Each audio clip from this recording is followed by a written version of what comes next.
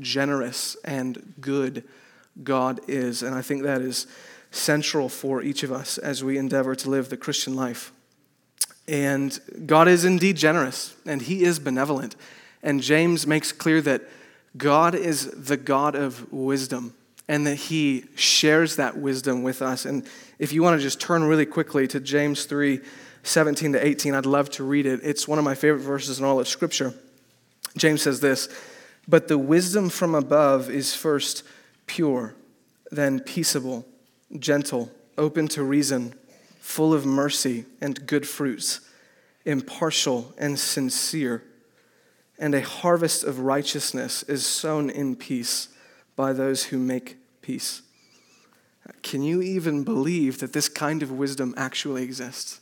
And that the God who owns it, the God who indeed is wisdom, shares that with us, with you, and with me. Brad reminded us this morning that all of our life is lived before the face of God. All of life is a feature of worship.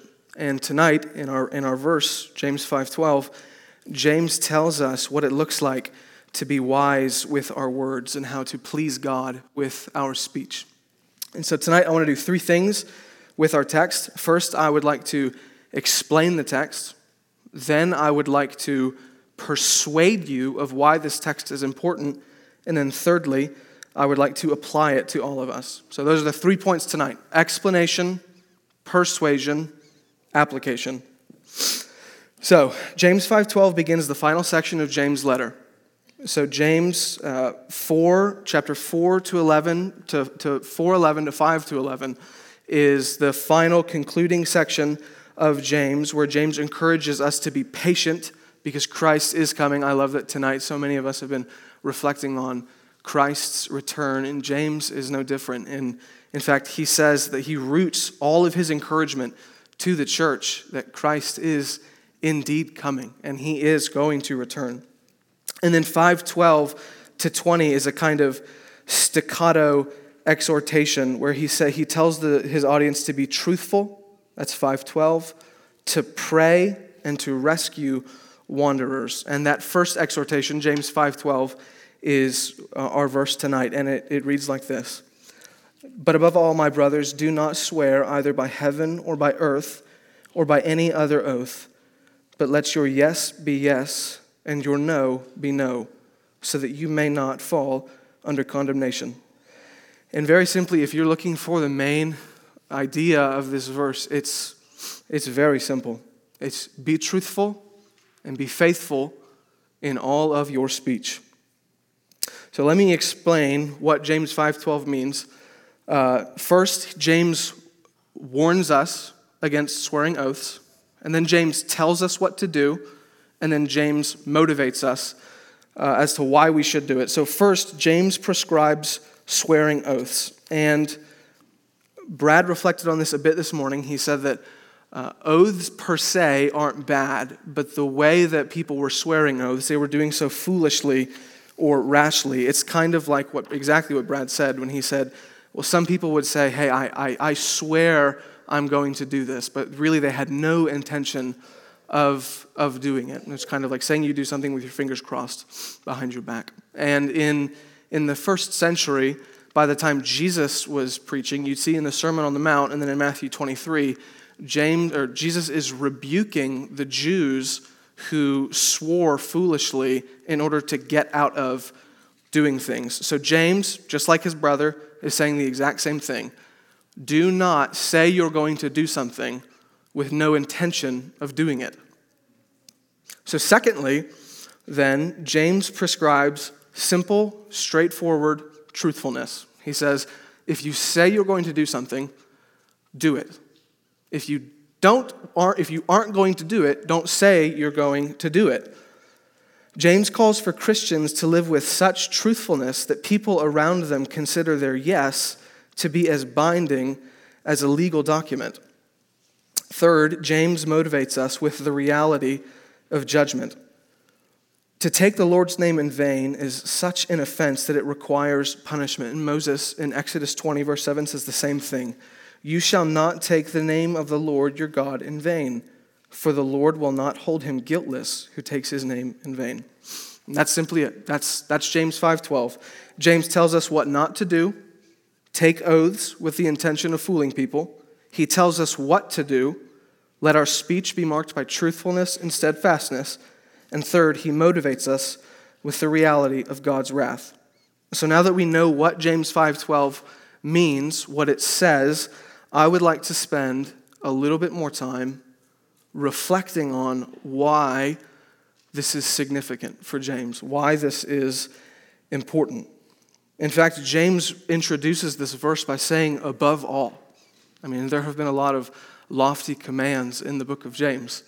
So that raises the question for us, why would he say above all, heightening the significance of his exhortation? Well, this is important for James because God himself is truthful and has integrity. I wish we had a little bit more time. I would love to build this out with you guys, but just take my word for it. Deep in the grammar of James's theology, his understanding of what it means to be a Christian is that Christians are to reflect God's character. Christians are to look like God. James is not the only Christian in the New Testament to believe this. Jesus himself says that Christians are to be perfect as their heavenly Father is perfect. Paul tells the Ephesians that they're to imitate God. Peter quotes Leviticus to his audience, Leviticus 19, reminding them that they are to be holy because God himself is holy.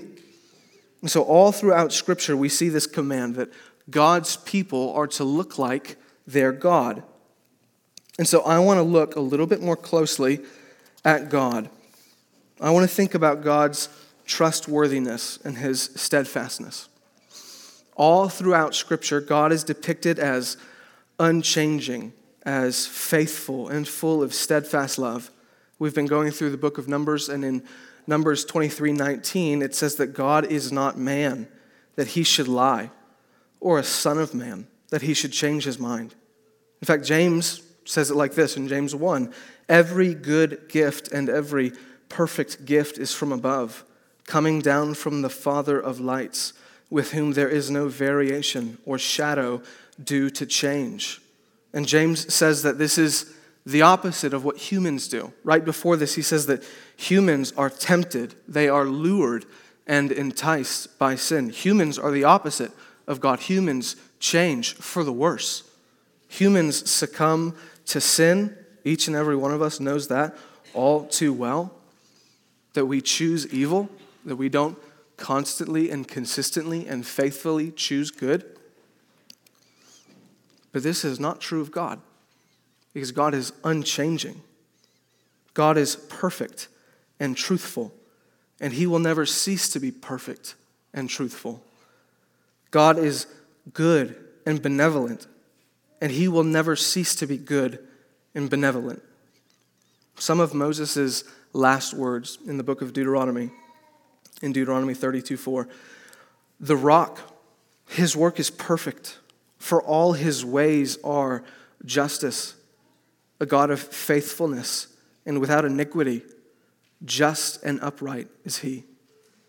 Because God does not change, he is a completely trustworthy refuge for his people.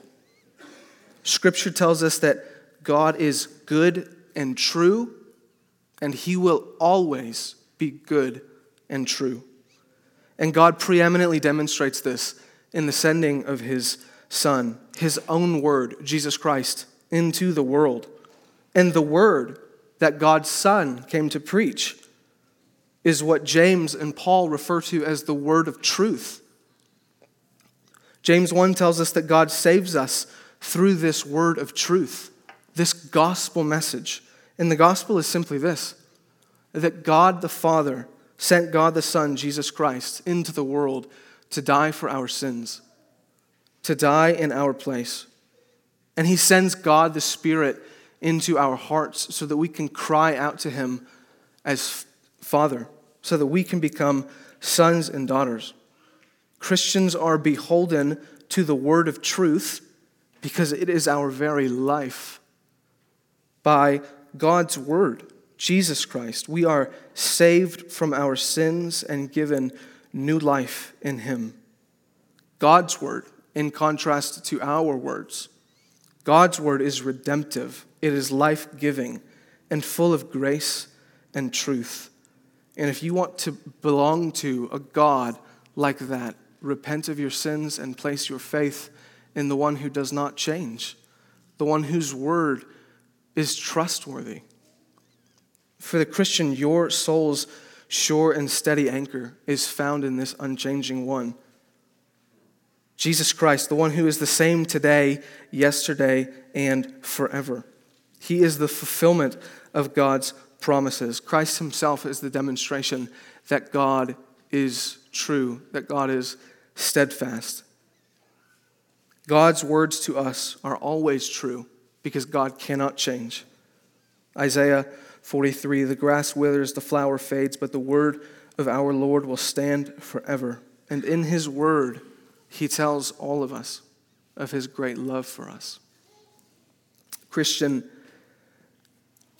I think this is one of the most profound things that Scripture teaches. You don't ever have to wake up and wonder if God will love you today. You never have to wake up and ask, is God going to care for me today? His love for you will never fade. His care for you will never fade. His love is promised to you. In Christ, God's love is your inheritance. We who are poor, we who have squandered our gifts, Christ makes us rich. And our inheritance, brothers and sisters, is that God's love will never fade. God's love belongs to you like it belongs to God the Son. I'm sure many of you have heard this. I have no idea where it's from, but it's been passed around. For God to give you up would be for him to give up his own Son. And that is an impossibility of the highest order. The steadfast love of the Lord never ceases. His mercies never come to an end. They are new every morning. James 5:12 reminds us that we are a constantly wavering people, a people who need to be exhorted to truthfulness and steadfastness. But this is not true of God. In fact, because God is always true, always faithful, always steadfast, he is owed worship. He is owed our reverence, our whole lives. Though our words are often faithless, God is always faithful. Though we are faithless, God's word is always faithful. James wants us to be truthful and dependable people because God is a dependable God. God wants our words to be marked by truthfulness and steadfastness because God himself has never lied to you, nor will he ever. To close, I'd like us to apply this to our own hearts. The fact of God's utter perfection and truthfulness ought to motivate us to live with gratitude and reverence, and it ought to cause us to ask ourselves the difficult question that Brad asked us this morning. Am I a truthful and honest person? Am I steadfast? Do I do what I say I will do? Does my life mirror God's own steadfastness? It is inconceivable that those of us who have been born anew by the word of truth would replace that for a lie. Am I an honest person? Well, Christians are to be truthful. We are to be held accountable for what we've said we will do. And as we reflected on earlier, as Stephen mentioned, each of us, by belonging to this church in covenant membership, have said there are certain things we will do. And we call that our church covenant, and I'd like to read some of that to you now. We will bear patiently with one another, diligently pursuing biblical reconciliation, and freely forgiving one another as we've been forgiven in Christ. We will contribute cheerfully and regularly to the ministry of this church, the needs of our neighbors, and the spread of the gospel to the ends of the earth. Are you a patient church member? Are you diligently working to make amends with a brother or sister? Are you cheerfully giving to this church? Are you tending to the needs of your neighbor? But don't just ask yourself these things. More importantly, go to a loved one, go to a friend, go to a spouse, and ask them, be honest with me. Am I truthful? Am I honest? Am I dependable? You know, it's funny when Brad or whoever reaches out and says, hey, do you want to read? Do you want to do the devotional? You always think, okay, I just hope it's not in Ezekiel or Jeremiah. I'm not really sure what's going on in either of those books. So he's like, hey, it's in James. And I'm like, well, that's fantastic. I love James. And then he chooses James 5:12, which I read it and I'm like, oh, jeez. Well, it's convicting, so it's not that hard to understand. It's just hard for me to hear. I think about it just a few months ago. I was sitting on the couch with a friend who rebuked me for exactly this, that I'm not steadfast, that I had neglected to uphold my word. And in the moment, it wasn't fun. He did it right in front of my wife, which, I mean, who likes to be, embarrassed in front of their wife? But I'm grateful to God for a good friend who is willing to say, brother, you're not mirroring God. Your life is telling a lie about God. Friends are foundational for the Christian life. So ask your friends. Ask those who love you. Ask those who care. Am I an honest and dependable person? And the reality is, none of us are as dependable, as truthful, as steadfast as we'd like to be. But David reminds us in Psalm 51:6, surely you, talking about God, desire integrity in the inner self, and you teach me wisdom deep within. The integrity that God desires, he builds in us. He trains us in. And I read the Bible, guys, and I'm just amazed. I am utterly amazed at the God that this Bible speaks of. In Jeremiah 33:41, he makes promises to his people. He says he's going to do good to those people. And he says that he rejoices in doing good to his people with all of his heart and soul. God loves to do good to each and every one of us. James 1 tells us that God is not stingy. God gives and he gives and he gives, and it's because he loves us. He delights to give what we need. He delights in restoring and healing his people, and he tells us that if we draw near to God, he will draw near to us. And brothers and sisters, the safest place for any Christian is in the loving and everlasting arms of the one who died for you. For James, Christians are to look like their God. So what does that mean for us? It means that our speech is to be truthful, and we are to be marked by integrity because God himself is truthful, and he steadfastly keeps his word. By his grace and motivated by his sheer goodness to us, let us do the same. Let's pray. Lord, direct our hearts to your love and to the steadfastness of your word.